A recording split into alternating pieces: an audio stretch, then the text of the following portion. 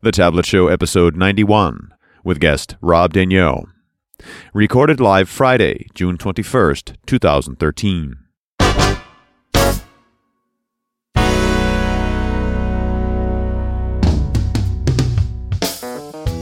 From thetabletshow.com, it's The Tablet Show. Conversations about developing software for tablets and other mobile devices with your hosts Carl Franklin and Richard Campbell. In this episode, Carl and Richard talk to Rob Daigneau about building backend services for mobile applications. This episode of The Tablet Show is sponsored by Telerik, offering the best in developer tools and support. Online at telerik.com. And now, here are Carl and Richard. Thank you very much. Welcome back to The Tablet Show. It's Carl and Richard, and we're talking tablets. We're talking mobile backends with Rob coming up here in just a few minutes. But first, what's up, Mr. Campbell? I'm, got nothing to complain about. Did you actually get a chance to pick up those Surfaces at TechEd? No, I did not. Never did, huh? That's too bad. The line was too long, and I said screw it. The line was pretty epic, but for those who didn't know, at TechEd, if you were an attendee, you could get a Surface RT for $99 and a Surface Pro for $389. That was the real lure to me, was the Surface Pro. Yeah, it's just like a $1,200 machine, right? Yeah. So the Pro disappeared on me. You know who grabbed it? Let's see, your wife. The art daughter. Oh, really? Pressure sensitive pen. Stylus. Yeah. Yeah, so the being able to really draw on the screen, that's it, gone. Wow. Took it. So that I did not think of it for that form, but a Wacom tablet, and Wacom actually makes a device called a Cintiq, which is a big 20-inch screen that's got the same touch, is more expensive than a Pro. Well, that Asus EEE that I have, that I got on the road trip a couple years ago, I loaded Windows 8 on it. Mm-hmm. That has a Wacom with a pressure-sensitive pen. Yeah. It's really nice. It's just a little bulky. It's about twice as thick as the Surface Pro. Which is interesting. But, it begs the question to me when you talk about the pressure sensitivity. Okay, fine for art. But is there a metaphor there for regular apps? That varying pressure would be some way to communicate something useful? Yeah, I'm not sure. It's really interesting idea, isn't it? Just using styluses for something other than writing or clicking or drawing, but using it as another interface. That's a nice creative challenge. I like it. It's something I've been thinking about, watching how effective it's been. It just begs this idea when we have more of them out there. So has Alex been able to do any real drawing and art with it that she's very proud of? She's making her webcomic with it. Oh, no kidding. Yeah. Oh, that's great. It's cool. Very cool. Well, let's get started with Better Know Framework. Awesome. So what do you got, buddy? What do I got? I'll tell you what I got. Microsoft is going to pay real money to security researchers who find and submit security holes discovered in Windows 8.1. Huh. They're also going to be paying hard cash for faults found in Internet Explorer 11.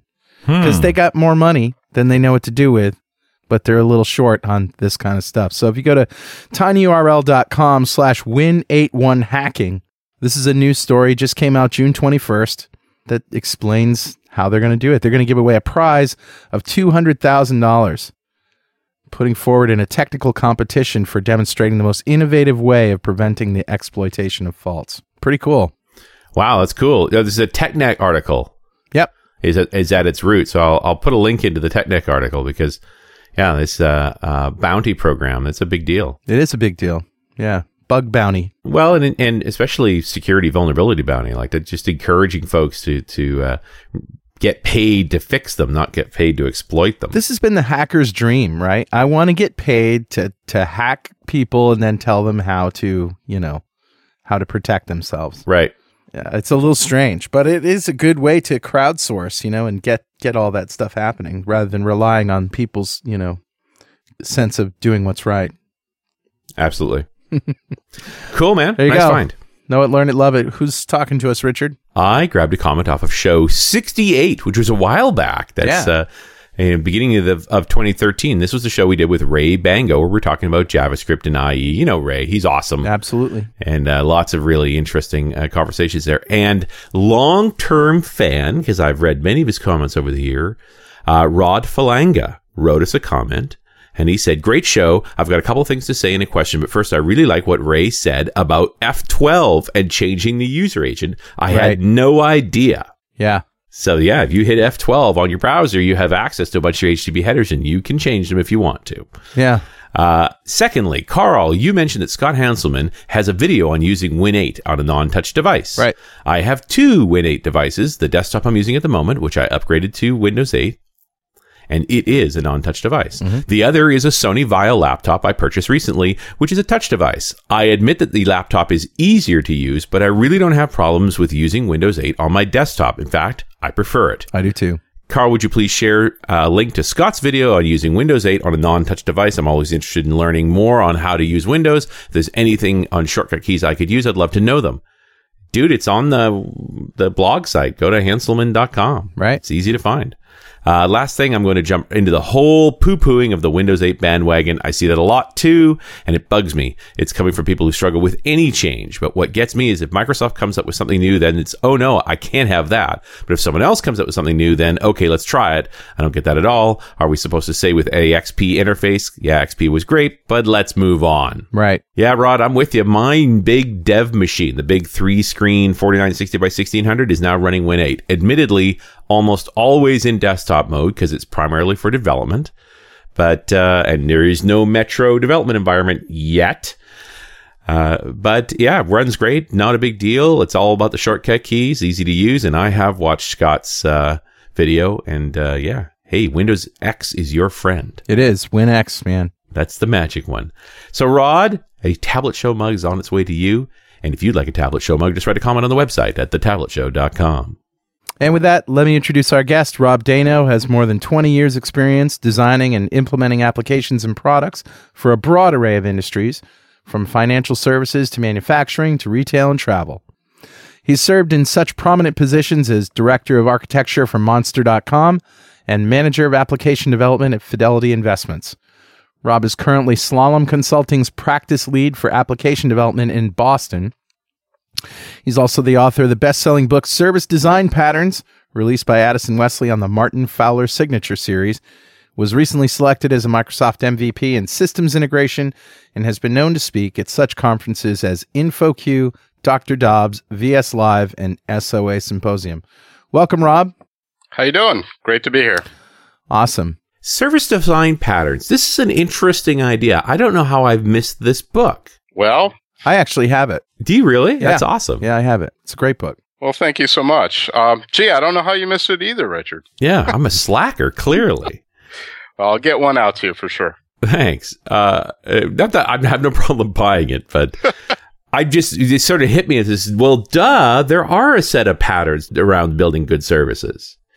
So, Rob, can we talk through a few of these service design patterns? What's sort of the normal things that you see? Oh, certainly. Well, first of all, I think a lot of the people who are listening to the show are pretty familiar with a lot of the design patterns libraries out there. Sure. Going all the way back to the Gang of Four, they kind of started the trend, and then up to the early 2000s with Martin Fowler's book on patterns of enterprise application architecture. The book that I've got out there, it's actually been out there for a couple of years now. Happy to say it's doing pretty well still. I decided to look at the world and figure, there's a certain way of probably categorizing all these different patterns that we've seen people been using in the wild. And certainly design patterns are things that people have been using successfully for many years. I didn't invent these things. I just kind of noticed what people were doing, codified them, and organized them. So if we look at that, kind of starting at the highest levels, I have several categories. And the first, and probably the most important, are the web service API styles. Because once you pick a style, it's kind of hard to move off that style onto some other API style. A second category is the actual client-service interaction styles, how the client interacts with the service and vice versa. And that too figures prominently when we talk about tablets and creating services specifically for mobile devices. Then we can talk about request and response management. There's a series of patterns there that kind of cross the divide over into the service interface and really speak to how the service information gets routed to the correct handler, and then how we deal with request and response. Then we go behind the service facade, and we have a series of patterns that fall under the category of web service implementation styles. That's how you write the code in the service itself. Then, like we see in a lot of different architectures out there, we've got these cross-cutting concerns. So I have a set of patterns that falls under the category of web service infrastructures. Mm-hmm. And then finally, a few patterns that speak to how we can evolve services over time such that when changes roll out, and inevitably they will, how we can put those changes out there without causing the client to walk in lockstep with us and have to upgrade with every little change that we do. So that's kind of the bird's eye view of all the patterns out there, sorted by categories. I remember when service orientation was just sort of this dreamy idea that it's like a mythical chalice you had to grab. Yeah. So, it's interesting you bring up SOA. It's inevitable that whenever people speak to me about the book, SOA comes up. Sure. Service-oriented architecture. And honestly, when I started the book, I thought I was going to create a book on SOA design patterns. And the more I spoke to different people out there, the more I came to understand that I really didn't know what SOA was. And everyone you spoke to had a different definition for it. In fact, Martin Fowler wrote a pretty famous blog some time back, and he labeled it service-oriented ambiguity. If you look at even the OASIS reference model, it's kind of abstract.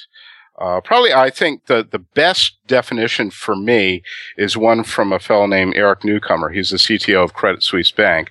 And he says service-oriented architecture, it's really more of a style of design that guides all aspects of creating and using business services throughout their life cycle from their conception to their retirement. And that's actually a lot different than I think we've seen in other communities, like in the Microsoft world. If we remember the 4 tenets, that was really kind of an interesting take on it. So long story short, I tried to sort through all this stuff, never really felt comfortable with it, and came to the conclusion that, I don't really want to go in that direction, but I saw that people were still out there using services of various types, whether it's SOAP WSDL services or RESTful style services, and they were getting stuff done. So I decided to take the book in that direction and really be a little bit more pragmatic. So I've really kind of sidestepped the whole SOA thing and left that to others to debate. Yeah, feel free to figure it amongst yourselves. I got to get work done. Yes, yeah. We got work to do, yeah. Well, I think the whole takeaway from SOA was just isolation. Isolating services and sort of making them less interdependent. Yeah, I think so. But there are others out there that say, well, there's this thing called SOA composition or service composition. And just like in the old days of distributed objects, they said, what we envision is a way to assemble these larger and more complex things by plugging services into each other, sometimes by using orchestrations. I think really kind of the big shift was away from thinking about object-oriented design and specifically object-oriented analysis, because business users really couldn't grok that. It didn't make sense to them, but they did understand business services. So we got to handle a way to speak to them that made a little bit more sense, I think. And is it just, I'm still with Carl here on this idea of just keeping everything independent from each other. Like, doesn't seem to be all that complex. The fewer dependencies, the better. Oh, absolutely. Of course, the higher the dependencies, the higher the degree of coupling, the more problems you can have. And it's interesting, if we look back to the early days when they were talking about SOA, there was an argument that SOA means loosely coupled. And obviously that wasn't true in the SOAP WSDL days. We had great difficulties, even though most of the time we were communicating over HTTP, we had great difficulties communicating across different technology stacks, because all that routing stuff that was put into the SOAP messages was quite a bit different from technology stack to technology stack. But this is, I know we're going to end up on web services before this show ends. And I suspect once we get on web services, we'll never get off. So before we go there, Are there alternatives? Like, obviously there's the precursors with the more RPC type communications, but even in a modern development environment, especially talking about mobile, isn't it all going to have to be web services, or have you seen other implementations? Most of the stuff I've been doing over the last several years is around web services. And when I say web services, I do mean using HTTP. Either as just a simple transport protocol or as the full application protocol. Right. You're not necessarily talking about Microsoft XML web services. No. But, aside from using HTTP, certainly there are going to be other protocols that we use, TCP, UDP. There'll be times for real-time streaming protocol. There's a ton out there. Where you get down, it's more got to do with speed, right? Or timeliness? Certainly. So obviously, things like UDP can be very fast, but not so reliable. You're trading off a bit. Real-time streaming protocols, things in that family, they're about a certain problem set. HTTP is just a really nice generic protocol for communications, and I think it's really opened the door for integration across disparate platforms, much, much better than anything we've seen in the past. Just as an aside, you reminded me of a story. I was working with some game developers in the early days of the public internet, so it must have been 98, 99, and we were playing with UDP to communicate game information, but because it wasn't reliable, but it was very, very fast. Send them twice. Yeah, that was sort of trade. And yeah, they ended up just sending every packet twice. Yep. Don't figure it out. Don't test anything. Don't just send everything twice. Because one of them will get through. One of them will get through. Yep.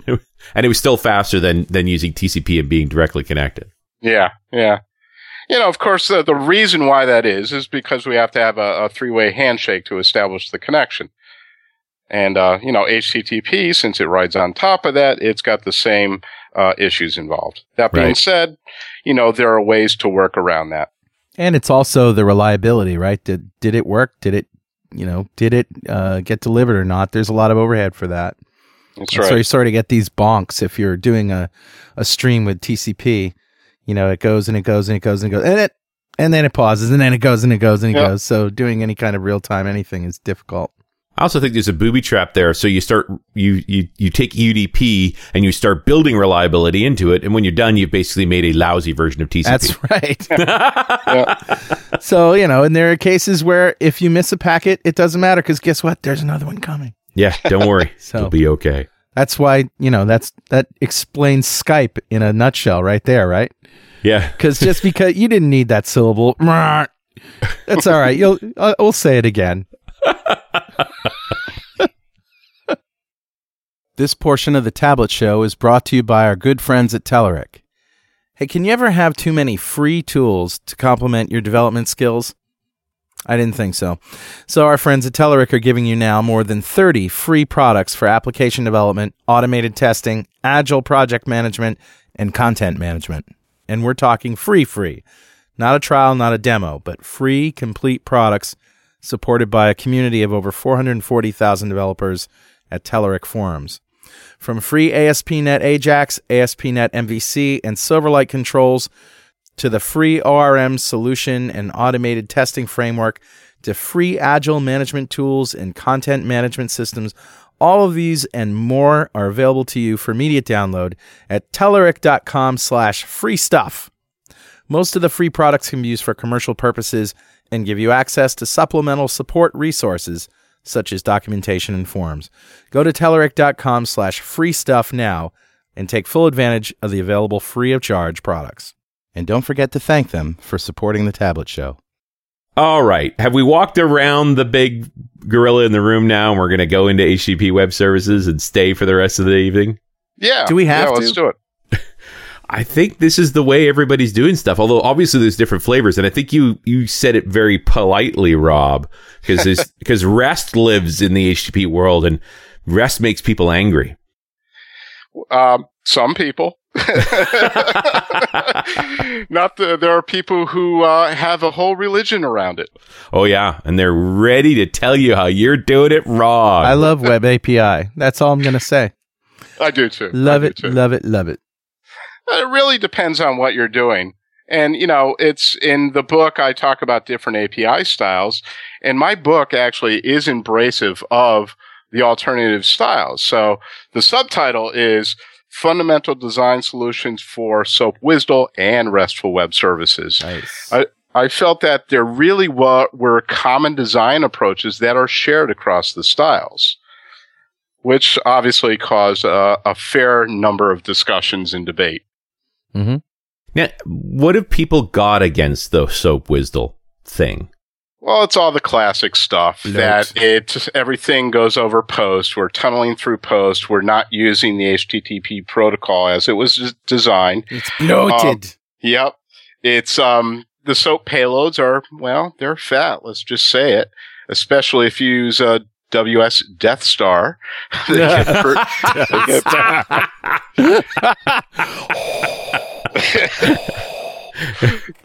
are big. Luke, I am your protocol. No, yes. no, that's wrong. The funny thing there is that a lot of people have said that, well, gee, the reason to use that style is because you get all the specs. Yeah.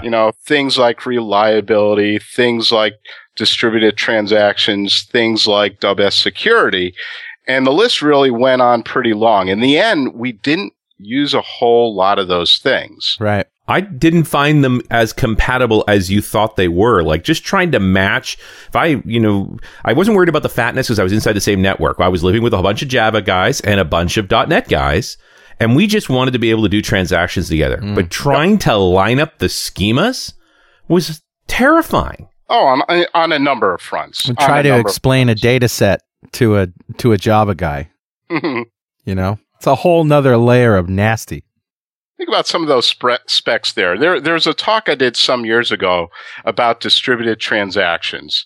And the title was Distributed Transactions Are Evil. So I felt that this is true regardless of whether or not you use that over HTTP. HTTP just makes it that much more worse. So the whole idea of WS atomic transactions I thought was flawed to begin with. Yeah. And plus just got out of control. Well, I mean, we ended up abandoning web services for that because we knew what the endpoints were. We knew it was .NET and Java, and we ended up using a direct interop layer. Yep. Just calling components to each other and Genie and living with it. Yep. And knowing it wasn't going to, there was this vision, again, I think it's a service-oriented architecture. It's a SOA dream. Kept telling us, oh, no, stick with using nothing but XML and text for everything. Yeah. And it just, you thought the part that would have been easy is it would have worked together. It was just going to be fat and slow, but it didn't work together well either. Well, they did get better over time. There was this thing called the Web Services Interoperability Task Force, and they did make some good strides to bring together Microsoft and the other stacks out there. But the bigger dream obviously didn't live up to what they said it would be. Right. UDDI, didn't work. This WSDL worked. I didn't have a problem with WSDL. It basically was generated and it let you know what was there. Okay, well, it works if you never have to touch it. Yeah. Nice. If you have to touch it, it's like, nah. Yeah. WSDL is good for generating out proxies, right? It's good for that sort of productivity thing. And that's where some of the Rastafarians step in and say, well, the whole concept of a proxy Did you just say Rastafarians? I did. I did talk about those who have this as a religion, right? So that's what they call them. Okay. I didn't mean to derail you, but I couldn't let that go uncommented. Well, the thing is, Rastafarian sounds so chill. Right? It's like, it's okay, man. We all work together. Right? Yeah. Try this. Here. But that's not how they are. No, That's not REST. That's what they say all the time. That is correct. Yeah. Actually, I think most of the time when people talk about REST, they have this really naive concept that all we have to do is expose a service in some readable URI, and that's not REST at all. REST is actually a number of constraints, and I would say that most of the so-called RESTful services we see out there are not. So why are they not? Well, So if we go back to Fielding's definition on what REST is, it really is a number of different constraints. So we can go over a few of these. Many are quite simple. Most services these days imply kind of a client-server style of communications. And we're not talking client-server circa 80s or 90s here. We're just saying that one piece of software talks to another, right? But the other ones are kind of harder to achieve. So, for example, you got to be stateless if you're going to be RESTful. Mm-hmm. Right. That's a requirement. Not all services need to be stateless. It's okay sometimes to be stateful. But if you are stateful, if you're keeping memory from a given client request from one request to the next in server memory, you're not being RESTful. What else? Cacheable responses. You got to provide the ability to make responses cacheable such that they can be picked up by clients who are querying out through intermediaries. And if you're not caching responses, you're not taking advantage of that, you're not being RESTful. And, the list goes on and on for there. Yep. There's some other interesting things like uniform interface that essentially means, well, I should be clear on this. REST doesn't mean HTTP, by the way. Right. HTTP and the web are really just kind of the best examples of the REST idea. But with HTTP, we have those common server methods, get, put, post, delete. So that's your common uniform interface. There's a lot of services out there that are so-called RESTful, but they only use get and post. Well, they're not really taking advantage of the entire protocol. They're not being RESTful. So you could be RESTful with UDP? Oh, gosh. I would guess you could. I can't say I haven't used UDP in a while. Well, you got to do a lot of work, but you certainly could. I mean, you could be. If you can with HTML, you can with UDP. Certainly, yeah. I mean, there's another requirement of REST that I'd say a very small minority out there actually does. It's that idea of hypermedia as the engine of application state. And I'm sure you've talked to a lot of people about that. It's basically saying that in a response, the service says to the client, here are the different things that you can do. And it gives essentially links to the client that it can parse and then follow those links out to get those things done. Right. So it's leading the client through state transitions, and that's where we get the whole term REST, representation state transfer. Yeah, so you're basically feeding it, here are your choices for what's next. Yep. And that carries the state forward. That's correct. And I found Roy Fielding's blog post on that hypertext-driven. I just love that we have the guy's blog post. He wrote back in 2008 that says, this is how it works, guys. This was the point. That was a very good article. I remember that one pretty well. I think he was talking about, if I recall, he was talking about some API out there, and he said that because there was semantic meaning in the different URI segments, there was so much coupling going on that it ought to be called X-rated. Yeah. I love that. Yeah, it's exactly what he said. This is RPC. It screams RPC. There's so much coupling on display that it should be giving an X rating. That's funny. But it speaks to that greater concept of you want it to be very uncoupled, but you do still carry state forward. You just carry it forward in the URIs. In the message itself. And the URIs are essentially the resources that you interact with, and the service is the thing that essentially carries out your request. It's good stuff, and it's just interesting to get back to. These are not new things. Like I said, this is a post from 2008. I just think that in 2013, it's sort of coming to be. They were thinking very forward when they were doing this then, but now it's like, you're doing this now, right? Most definitely. I think, and it's certainly when we think about what's going on in the mobile space, this is just a natural fit. Yeah. Now, if I can backtrack a little bit, I was talking about API styles, and we kind of alluded to a few of them. So we have the RPC API style. That's really what we got when we did SOAP WSDL for the most part. Mm-hmm. We have another form, message API. Some people call that document API. You could do that with WSDL and SOAP, but not as easily. Most often the time, we just kind of put this URI out there that acts as a a Dropbox for messages. And based upon the content, you execute some logic, given what's in there. The final one, which is really in line with what we're talking about here, is this idea of a resource API. So there's some resource out there in some type of URI that you can interact with. Quite often they're RESTful, but not always, and for the reasons we've been talking about. So you can see why it's not so easy once you pick an API style to move from one to the other. You're kind of married to it. Right. Before you were talking a little bit about the exceptions, the reasons why things can't be RESTful, and you say they can, for statelessness, for example. I was trying to think of a good example of using REST APIs where there is state. And can you give me an example of that? Well, let's make sure that we're on the same page regarding what we mean by being stateful. Sure. A lot of people have confused this over time, saying that, for example, on websites, if we're using cookies, we're violating the rule. That's not really true. No, it's not. The state's on the client, not on the server.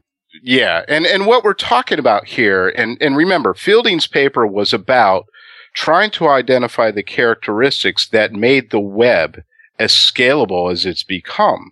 Yeah. So he noticed that for those sites that did not allow for session state between client requests, generally we had greater performance, greater scalability around that. So of course with ASP.NET, we can either turn on session state or not. But what, if I'm doing something where, the server needs to know a little bit about the context of what I'm doing, can I not keep that state on the client and then send that, even if it's a couple of name value pairs, just send that as a sort of a state bag up with my payload, so the server knows, what my context is. So Absolutely. long as that's not, we're not talking about, crazy levels of UI data or anything like that, but just, simple things. Absolutely. So you are totally in line with the principles of REST if the service receives everything it needs in a given request to carry out that request. Right. Now, of course, that makes it a little bit more difficult on the client. They're going to have to hold on to more state themselves. And, you might have an impact on what you're putting into each individual request. You might have to send more information. Mm-hmm. Or it might mean when the service gets the call, it has to do some sort of lookup that it did the last time because it doesn't have that stuff in memory to go after again. Yeah, and you wouldn't necessarily call that being stateful because the state exists on the client. You're sort of passing it up.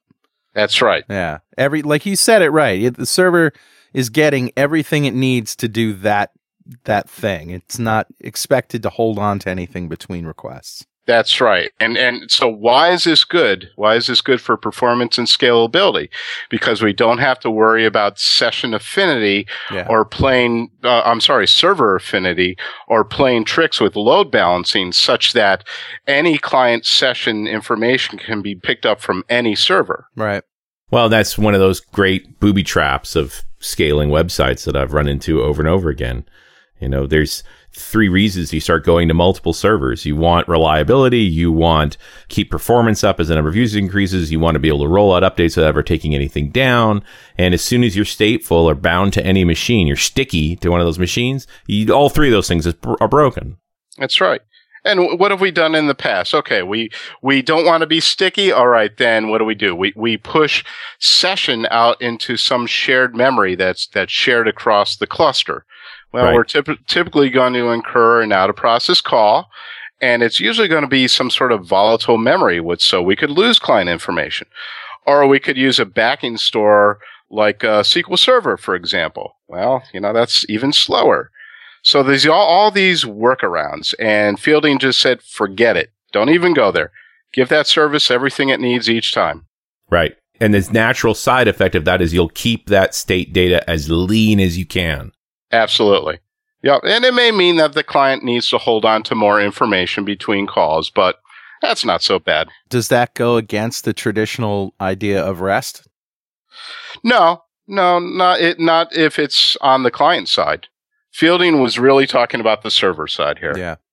Yeah. In the end, it's state transfer, right? Like there is state in REST. It's just how you move it around. Absolutely. So again, we talk about representational state transfer. We're transferring representations. A representation might be, for example, XML or JSON between the client and the server back and forth. And we use hypermedia to guide that client through state transitions. Are we focusing too much on the performance side of these things? When it comes to mobile, is that the biggest issue? Well, I think performance is certainly pretty important there. You know, we have to deal with some pretty spotty networks. Yeah, I'll say. And bandwidth constrained and, lean and fast. It matters. As the quality of your signal, you ever get this request that, you know, if you're transferring a lot of data and maybe it's all in chunks or something like that, or in pieces, you want to, you know, increase or decrease the size of those pieces based on the performance of the network at the time? Oh gosh, there are certainly frameworks out there that try to do that for you. I haven't worked with them specifically. I'm thinking though on kind of on the media side. I had a team that was doing some work with Windows Azure Media Services, and there's a fast connect called Aspera that does something like that. Okay, it does kind of variable, it's sort of an adaptive idea. Exactly. Variable bitrate streaming it does. Right. You know, because if you're sending something or you're whatever, you have a progress bar that's going up. If it doesn't move in 10 seconds, somebody might think that it's hung or something. Yeah. So when it's actually transferring a chunk. But you are kind of hitting on something there, I think. It goes without saying that we've got to deal with the network, and a large part of service performance is not really under the control of the service itself. We got to deal with these networks in front of the service. And if you've ever done a trace route, you've seen sometimes how many hops you got to go through. Yeah. If we think about the service interface itself and talking about the messages, obviously that figures in pretty prominently. The smaller the sizes of the request and responses that we can get, obviously the better. And certainly, the different message formats play a role there as well. So JSON is the preferred format for tablets and all sorts of mobile devices. It's a lot more concise. It's quite intuitive. And it just is kind of natural when you're working with JavaScript, which is kind of the lingua franca. Is that how you say it? Franca. Yeah, lingua franca. You know what I'm trying to say. Yeah, the default language. Side. Yeah. But, I have seen clients try to pass some pretty massive messages back and forth. And I'm not really talking about multimedia. And for multimedia, movies and things of that nature, you're going to use a different protocol. You're probably going to use real-time streaming sort of protocols. But if you do need to pass larger messages, like you were saying, you may want to chunk them up and send them in bits. So the question is, how does a service handle all that and know essentially the beginning and the end? Well, it's not really rocket science. You have to create first a correlation or conversation ID that essentially tells the service that all these smaller messages belong together. And then you usually want to inject some sort of sequence ID into each individual message. And that gives the service everything it needs to carry forward with these larger exchanges. So, guys, are we all agreed then it's Web API or nothing? I love it. I haven't seen an example where I haven't been able to use it. I think the Web API is a beautiful thing. It took me a little while to get used to. I did kind of like what was going on in the older URI templating style when we had it over in WCF land. But with the ASP.NET MVC style of routing, once you get the hang of that it all works really, really nicely. And it's just a stripped down. I mean, WCF came from this world of the SOAP, WSDL, quite robust, heavy, complex set of services, which it did a good job of. But as we've sort of thinned it out, and it has actually managed to implement, like there is a template for WCF as a REST service, but Web API seems to just tear all that away and say, we'll only this then. Yeah, it's I think it started getting too bulky. what they were trying to do there. It was really kind of an awkward fit once they introduced the web HTTP binding. The web API guy said, you know what? Let's push reset here, start over. And I think they did it right. If you're running on another backend, I hate to go outside of .NET per se, but there's got to be other nice lightweight frameworks like this on other platforms. Oh, there's a ton out there. I honestly cannot keep up with them, and certainly since the time I published the book, a lot more has come on the scenes. In the Java world, probably one of the most popular is called JAX-RS. And, that's very, very simple too. It uses the URI templating approach that was, the thing that they were using, over in WCF services. Very, very similar. I like that. That's sort of happening everywhere. It's this idea that very simple, lightweight services, state transfer approaches so that we're minimizing the coupling. Yep. That seems to be the common theme. I think so. People have really embraced this. But it is funny. I mean, a lot of people look at this resource API style and the RESTful approach and say, you know what, it's only good for CRUD. And I would say that's just not true. Anything you can do with the older SOAP WSDL style, I can do with the resource API style or a RESTful style of service. I'm using Web API right now for a file uploader that is an HTML JavaScript jQuery. And sends files with progress and auto resume and all that. But so you're battling the chunking problem right there and there. That's exactly why I brought it up. Yeah, because I've had the experience with it. But it's very easy to just create an ad hoc object, and put fields in there.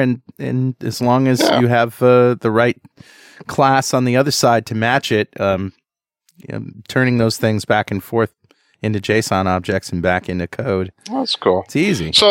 So, Carl, you just tap in directly into the file stream?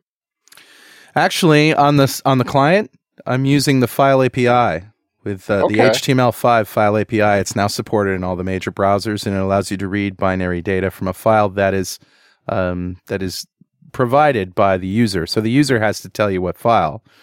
But because they've done that, they essentially say, go to town, have this file, use it, upload it, whatever you want to do with it. Nice. Very cool. Yeah, and it's been a long time coming. There's been a lot of people that have freaked out a little bit because of the security implications.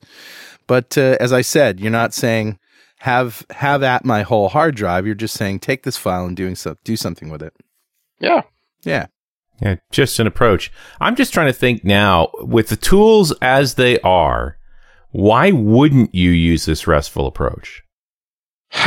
There's still people who are holding out. Like I said, that some people still feel that REST is just appropriate for CRUD because they map the verbs get, put, post, delete to CRUD. They can't see beyond that. And they're still holding on to this idea that I've got to have these business process operations. And for some reason, they feel that really the only way to describe that is with WSDL. I just don't think they're there yet with us. Yeah. I need schema. Give me schema. It's just not that important. I mean, honestly, and you see this in a number of services out there on the web now. I can have a URI that, let's just call it upload file. Right. That's pretty easy to do, or whatever you want to name it, and you post to it, and you achieve the same end without all this other baggage. So it's actually so easy. Once you do it once, you'll never do anything. It's so easy. Yeah. Yeah, I think it's just the schema hangups, right? Yeah. It's a Corba /RPC /SOAP WSDL hangover. Yeah, it's just not that difficult anymore. Yep. And a lot of people felt that the reason we needed these schemas, these service descriptors, as I call them in the book, and actually there was a movement to introduce service descriptors in the RESTful world, but the folks who brought that forward were roundly dismissed, I think. But the reason that people thought we should have those things is that was the metadata that provided the client the knowledge to know how to use that service and create the client-side plumbing. And I think that we're seeing that really isn't necessary anymore. And if anything, it requires the client developers to do more work, because for any little change to the service descriptor, you're going to have to make some big changes on all these clients. Right. And in the mobile world, how can you ask all those developers to do that work if you want them to use your service? It's just not practical. Yeah, that's really interesting. And it's just the elimination of an awful lot of stuff you used to have to maintain and was consistently wrong. Well, so some people will say, gee, what takes the place of these service descriptors? How do I describe to my clients how to use my service? And I say, I don't know, a Word document? But yeah, as soon as you get away from that whole, delusion that was UDDI, that I'm just going to call out onto the ether for a service and it's going to find me and tell me how to use it, Right. then this all goes away. It's just like, hey, look, I know who I'm calling and I can ask them through some other medium, how do I get this information? Yep. Yeah. Like put it on a website? I don't know. There you go. Just put it out there. You're never going to eliminate. There's no automation here. You're never going to eliminate the programmer from this. Relax. Yeah. And Crazy don't talk. punish us for having to document it. Yeah, that's crazy. Documenting stuff. That is crazy. Now would you're do talking that? crazy talk. Who would do that? So what's next? Books, talks. What are you working on now? Oh gosh. Honestly, I am done with books. That was so 2010, man. Yeah, it's a ton of work. I'm glad I did it. It's brought me to some interesting places in this world, and I've met some great people as a result. But it's just a ton of work. Yep. The thing that's really occupying my time these days is I've got a practice in Boston that I'm running, a great team of developers working with some wonderful clients, and that's kind of where I'm focusing these days. Very cool. Building software, huh? You got it, man. Ship it. What a concept. Well, come back sometime and talk to us about some of your projects. All right. Well, thanks so much for having me, guys. Thanks for being with us, Rob. And we'll see you next time on The Tablet Show. It's not too much, but it means a lot. Just try.